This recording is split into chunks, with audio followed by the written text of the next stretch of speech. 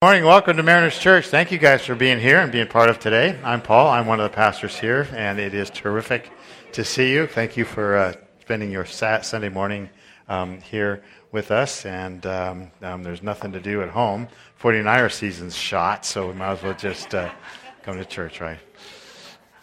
Hey, one of the cool things that happens here is people connect with God through Jesus Christ, and that happens all the time here. And whenever we hear about it and find out about it, we have a white rosebud that always signifies that somebody has accepted Jesus as your Savior.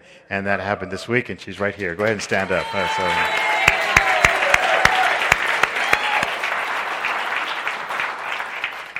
Really, really, really cool stuff. So thank you for standing up and letting me embarrass you the way I did. Hey, one of the things that we do as a church family is stand in solidarity and unity with those Christians around the world, particularly those who are being persecuted. People around the world, as you know, cannot do what we're doing right now. They don't have buildings because it's illegal. The Christianity or their faith is not allowed, and so if they meet, it's in homes, secreted away, or out in open fields. That way they can see the authorities when they come. And expressions of their faith are oftentimes disallowed completely. And so what we do is every month, we have a group of people, and you're invited to be part of that group of people, obviously, to pray specifically for the persecuted church, those brothers and sisters around the world. And one thing we do here on Sunday morning on those times is we would take time to pray for them as well. I have a calendar, and it's got kind of what to pray for each day for the persecuted church. And the picture for this month's group is this one right here. As you look, this is a baptism that took place in Pakistan. I'm not sure when, and I'm not sure who. The two gentlemen on either side of the one in the middle were the baptizers, and the one guy in the middle was the one that just got baptized. And as you notice, as you look closely, you'll see that the faces are blurred out. Okay? You know why, don't you? It's because should this calendar get to Pakistan and these men would be identified, there would be repercussions against them. And so I was looking at them, I said, well, I can't see their face. But then I looked in the middle at the middle gentleman, the one who just got baptized, and I said, well, I don't know that face. I know that smile. I know that smile. That's the same smile that comes on the face of everybody that I've ever baptized, okay? It's that smile of, I've accepted Christ as my Savior. This is now my new life in Him, and I'm excited about that. We don't know Him, but we know His smile and the joy He has. The calendar would ask us to pray for Pakistan. Pray for the new believers who seek baptism, even though it's a dangerous public statement. Can you imagine that? We just go to Sam's Chowder House down to the water down below, and we just baptize, and you get dirty, and you come out, and it's not, well, that's the danger there, but that's it. For there, it's a dangerous public statement, and so we are going to take a moment, and we're going to pray for the persecuted church, okay? Father, thank you that we have this freedom to worship. Help us never to take that for granted. And Father, sometimes when we have this kind of a freedom, it just becomes too easy and too simple, and we don't think about it. And there are brothers and sisters right now around the world that are meeting secretly and singing those songs that we sang quietly because they don't want others to hear. But you hear them, and you hear their voices and their hearts. Pray for the persecuted church would just flourish, thrive around the world. They would grow not just in spite of persecution, but because of it, that they would become strong in their faith and sharing it. Father, for this brother, that we see his smile, we see the joy he has. Wherever he is right now, we lift him to you, and may he grow in his faith and be strong. And so, Father, make your church grow throughout this world. And we thank you in Christ's name.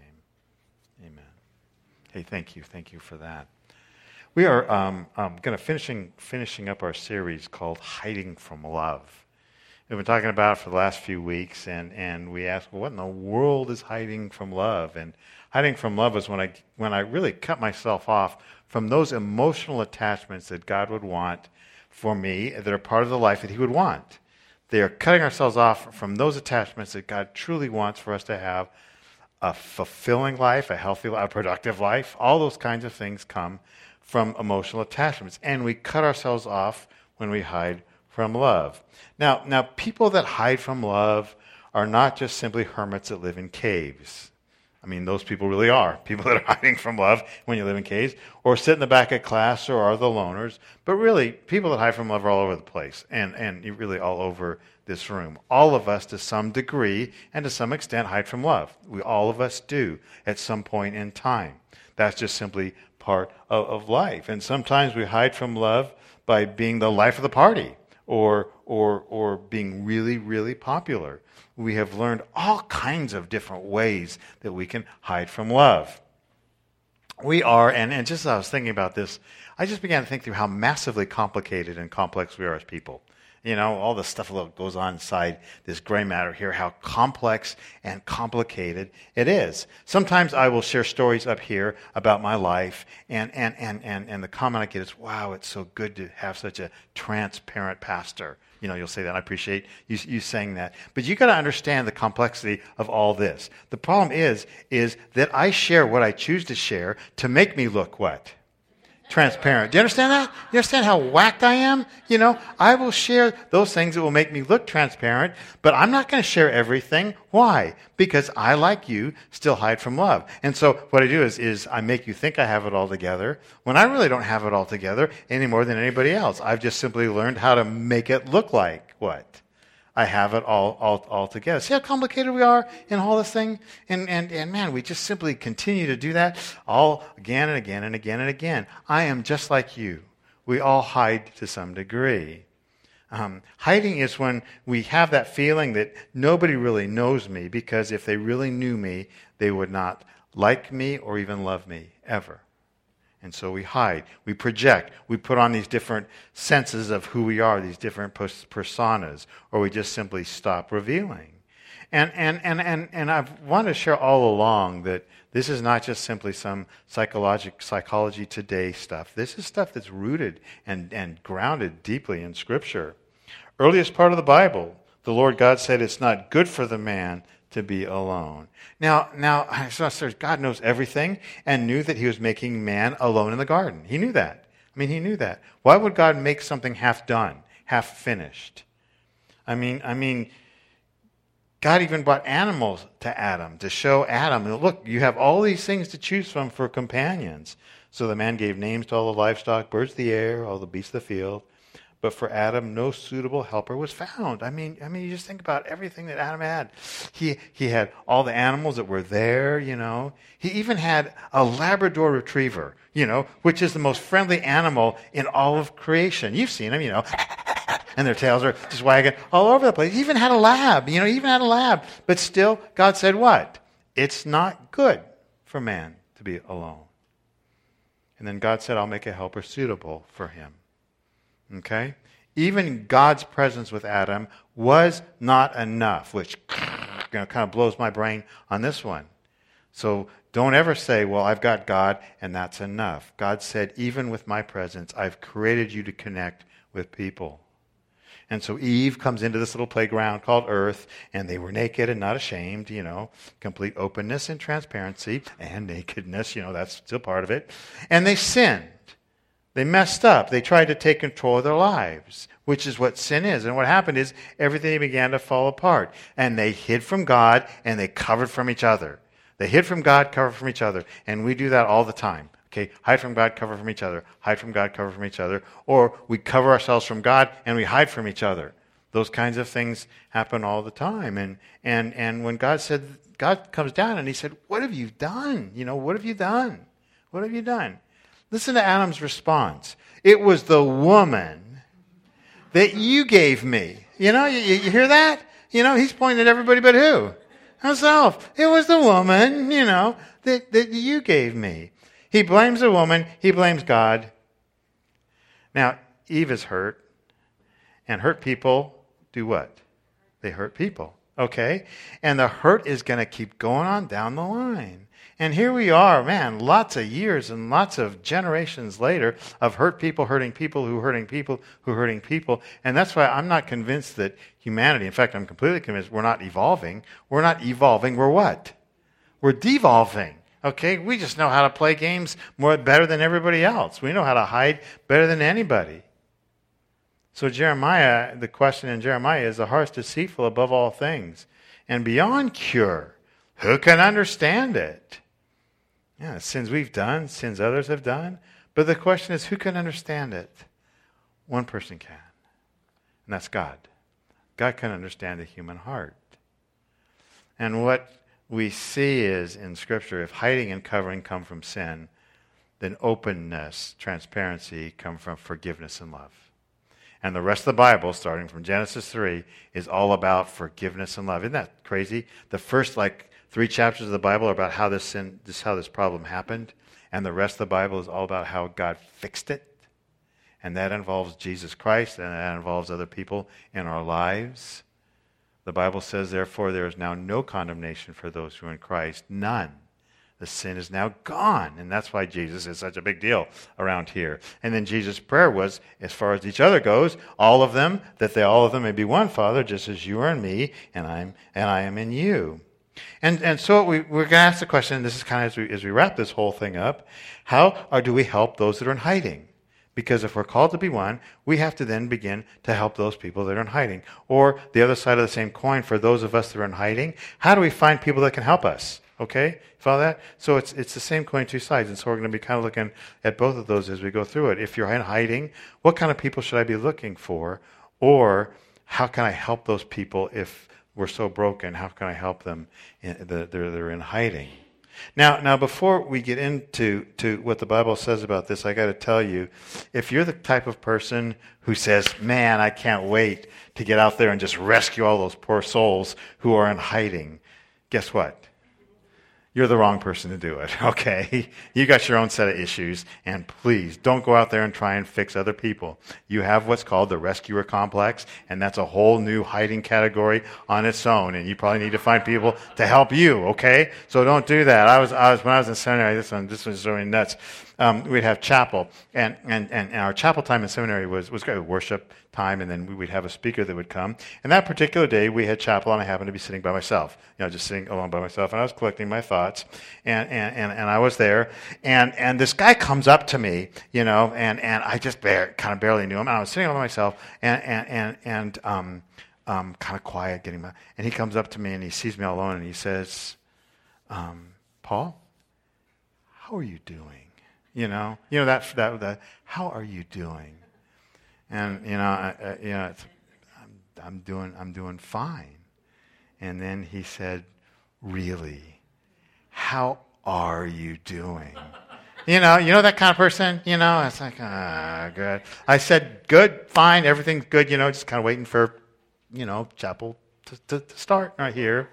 And then he goes, and Paul, you can talk to me. How are you really doing? And really, I wanted to say, well, a moment ago, I was doing fine. And I can't tell you how I'm doing because this is a biblical place, and I don't have the words for it to tell you how I'm doing now with you. If you can't wait to get out there and fix people, don't fix people at all. Okay, don't. Please. God will put you in those positions as God brings them to you, as you grow in your faith, God will bring them into your life. But here you go. Here's how, okay? Both sides of the coin. See people in a different way, okay? See people in a different way. Or find someone who can see you in a different way, or see you who you really are, or who God wants you to be. The Bible, I'm talking about our lives, says this. I love this passage. It says this. So we have stopped evaluating others from a human point of view. Okay? I'm going to stop evaluating people or others from a human point of view. Now, how do we normally view people? How do you normally view people? Yeah, annoyance in the way, problem. Just think about this. You're driving up 92, okay? And then all of a sudden that BMW comes up right behind you and tailgates you, okay? It's always a BMW. Okay, I'm sorry. It's always BMW. How do you view that person? I know how you view them. You view them the same way I do. Or the person in the grocery store who has more than 15 items in the little cart. How do you view that person? Or the guy that you see and you just can't wait to get home and so you can make fun of him later about that. We view people based on how they benefit or help us, or they touch us, or they touch our lives. They're just people. That's how we view them. And all of a sudden, the Bible says this. We've stopped evaluating others from a human point of view. And God's saying, hey, look, you have to start looking at people a whole lot differently. Not from a human point of view. Let's start seeing people from an eternal point of view. An eternal perspective. One of my favorite stories in all of Scripture is John chapter 9. And this is where the pattern of Jesus comes in on how Jesus viewed people. Just listen to this one. There's a guy who is begging, and he's in pretty bad shape. He was born blind, okay? Didn't go blind as a kid or younger. He was born blind. And it says this, Jesus was walking along. He saw a man who had been blind from birth. There he is, born blind from birth. Listen to the disciples, their view of this guy in this situation. Teacher, his disciples asked him, why was this man born blind? Was it because of his own sins or his parents' sins? To the disciples, the guy's a what? He's a theological problem. Okay, there's a theological problem here that we want to answer. Is this guy is there who has just been blind from birth. He's begging. Okay, he's got a really challenging life back then. To the disciples, it's not the guy, it's the theological problem. All right? Jesus says this, it was not because of his sins or his parents' sins, Jesus answered. This happened so the power of God could be seen in him. Now the rest of the story is Jesus ends up loving on this guy and heals him, and his life becomes this great thing. You got to read it for yourself. It's John chapter 9. But you understand, to Jesus, it was not a theological problem. Okay, it was not some guy in the way that they had to go around or had to figure out how can I pretend like I don't have any loose change to give this guy. To Jesus, it was an opportunity for God's glory to work itself out. And if you can see every person that way, we're now beginning to grasp it. That every single person that you encounter is an opportunity to see the glory of God and the power of God worked out in that person's life. Every person. Every single person. Just think of that. Every single person you see, the guy that behind the counter in the grocery store, there's a chance that the power of God can be worked out in his life, and they can learn how to count, that kind of things. Or that guy in the BMW that's right behind me, when he finally does get into an accident, even though his car's totaled, he can walk away unhurt. The power of God, right there in his life. Remember the woman at the well in John chapter 4? Read that story too. People saw the town tramp. They saw the town trash. Jesus saw someone who needed freeing from a loveless life. The power of God might be revealed in her life. And if you're hiding from love, you need somebody that can believe that the power of God can be worked out in your life. Not make you into a special project, but just be amazed at who you are and what God can do in you and through you. Remember, hiding patterns were put in position by our souls a long time ago. A long time ago. They're there for a reason, and they exist because there was and is an injury to protect. Okay? They're not bad people. We're not bad people with hiding patterns. There was an injury to protect, and there is an injury we're still trying to protect.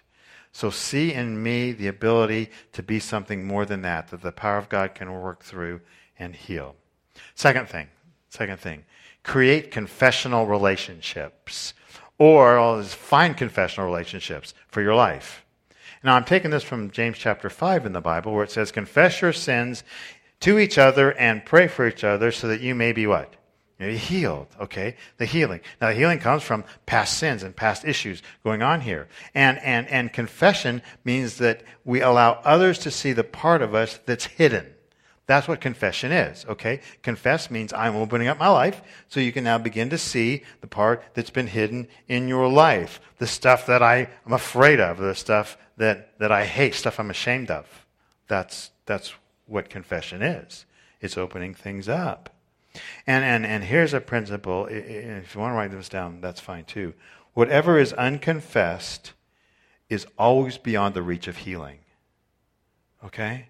In your life, follow that? Whatever is unconfessed is always beyond the reach of healing. That's true before God, by the way. That's why it says confess your sins and faithful and just to forgive your sins and cleanse you from all, what? Unrighteousness. Okay, we confess it because whatever is unconfessed is beyond the reach of anybody being able to heal you or help you in that.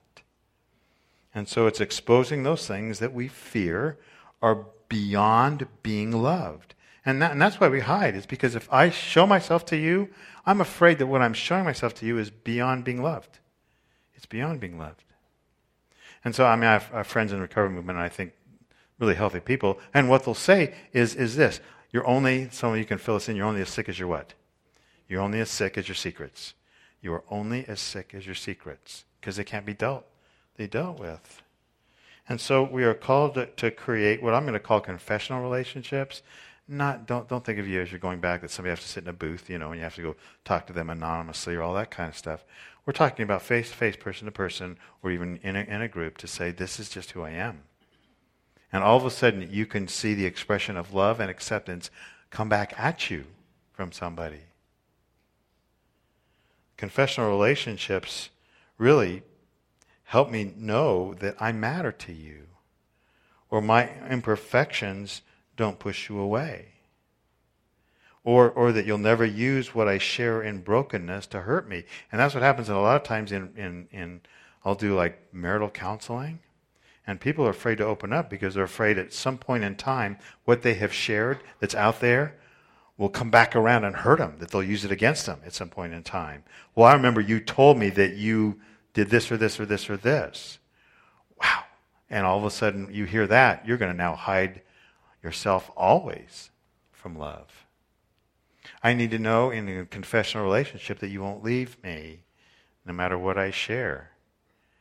And I need to know that I need to know from you that even though I will still hide from you, because as I'm learning how to come out of myself, I still need you in my life. I will still hide, and I'll sometimes come out, but I'll move back. Next one. Last one. Balance grace, truth, and time. Okay? Or find people or someone who can help balance grace, truth, and time. Those are the three ingredients for growth. All three of them are needed. Grace is kindness and forgiveness, understanding the amount of pain and the problems that this person is working through. I mean, you have to understand that the reason that we have these hiding patterns is because somebody violated our souls.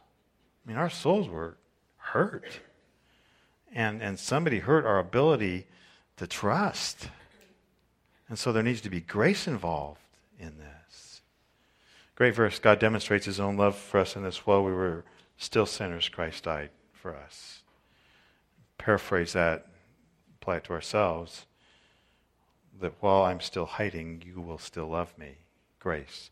Second is truth. Truth is not just simply listening and loving, but it's also sharing the reality of the situation back to the person and the challenges that are involved in that. And this is going to sound a little harsh and a little cruel, but it's true. Hiding from love actually has a little element of selfishness in it.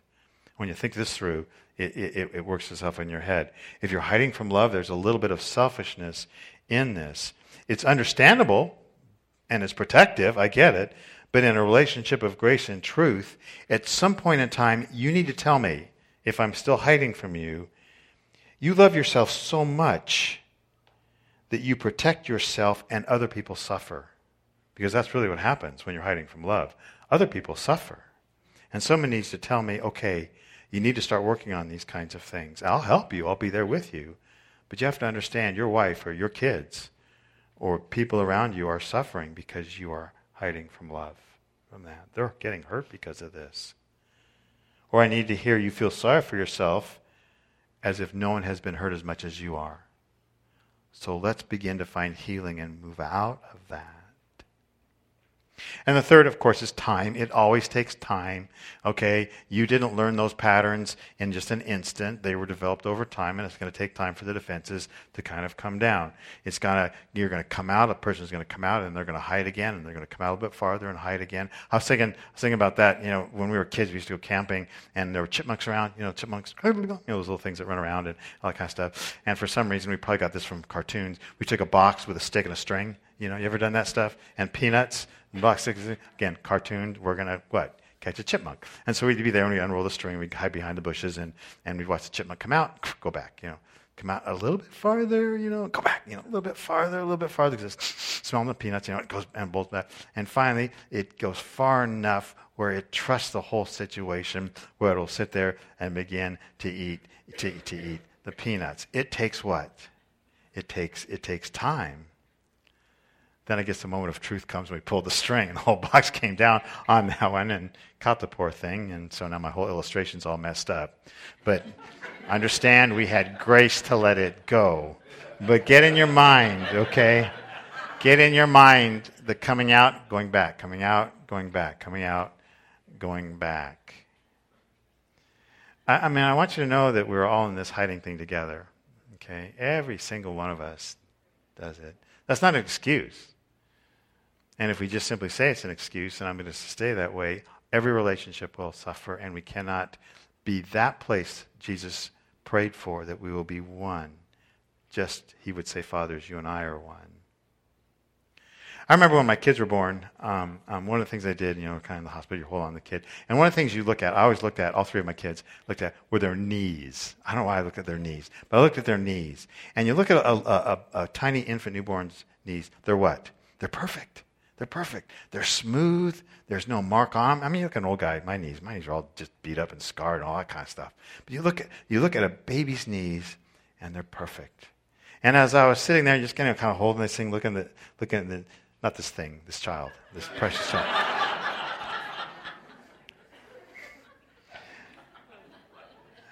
I thought, man, these smooth little knees, at some point in time, they're going to take us fall on the playground, get all scratched up. There's going to be sliding in at home plate. They're going to get beat up. They're going to fall off a bicycle. They will go through life, and they will all end up with what? Scarred knees. Mm-hmm. And when we were little kids, understand, every single one of us, someone hurt our ability to trust. And someone wasn't there for us. Someone was unstable as a love object.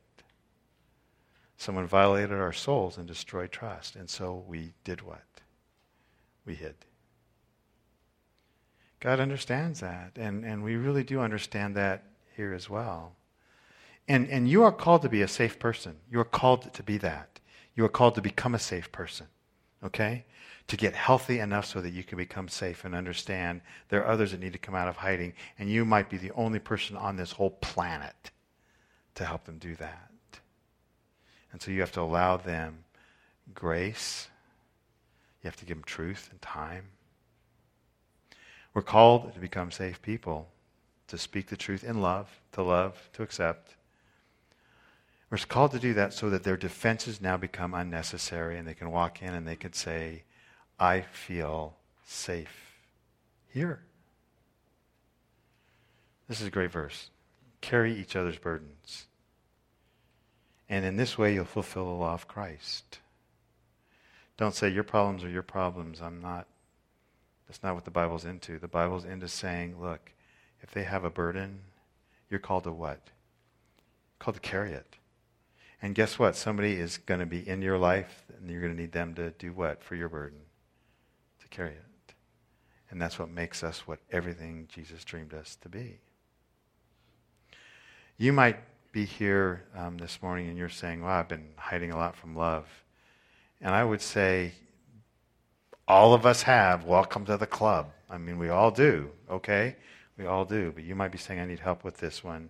A lot of times a life group will help. That will help greatly with that. A healthy life group in which there are people there that talk about what's really going on in their lives. You might say, my family was so screwed up, I've blown that chance. This is why Jesus would call this the family of God. This is your secondary family, okay? And I would encourage you to not stay where you are. And for those of you, you're saying, well, who am I that I could help anybody else? Open your life up to Christ and say, Jesus, you help me. Bring somebody into my life if need be so that I can fulfill the law of Christ and bear somebody's burden. Would you take a moment and pray with me, please?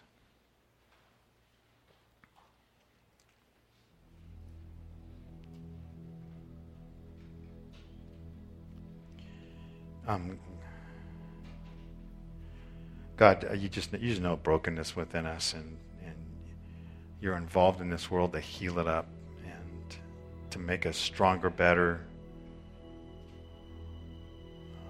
I pray for the relationships, the marriages, where there is hiding. There would be breakthroughs, openness. That those are just in stuck spaces would find people around them or go to a counselor just to say we're stuck. We don't want to be this way anymore. We want to be different. Individuals, Father, that maybe are just too frightened to open up, that they'd open up just a little bit, share just a little bit, that you bring somebody into their life where they could begin to say, this is who I really am. Can you love me? And God, I pray that you'd make that statement a holy statement, and the response would be just as holy. Yeah, I love you just as you are. So, Father, we now be going out into a world that's kind of broken and busted, just like we are. Help us to be instruments of your peace, please. And I thank you in Jesus' name. Amen. Hey, thank you for being part of today. We're going to start a whole new series next weekend called Better. And I will tell you what Better is all about next weekend when you come and bring somebody. So this is a great way to help people find God, is to invite them to church or invite them to a place like this, or just simply share with them, you know what I learned today, or you know what God's been speaking to me about. You don't have to call them in here to have them hear about God. You can actually do that on your own. It actually works too as well. We're going to be passing around the offering buckets in just a second, and we're going to encourage you to put stuff in. If you are a guest, don't worry about that at all, but thank you, those of you that do give. It does go for some great works and things that are happening all the time, as proof right there. Okay, things happen when you give like that. So we're going to invite you to stand. God bless you guys. Love you. Make sure you get a parking pass. Have a great week in Christ. Enjoy the day. Thank you.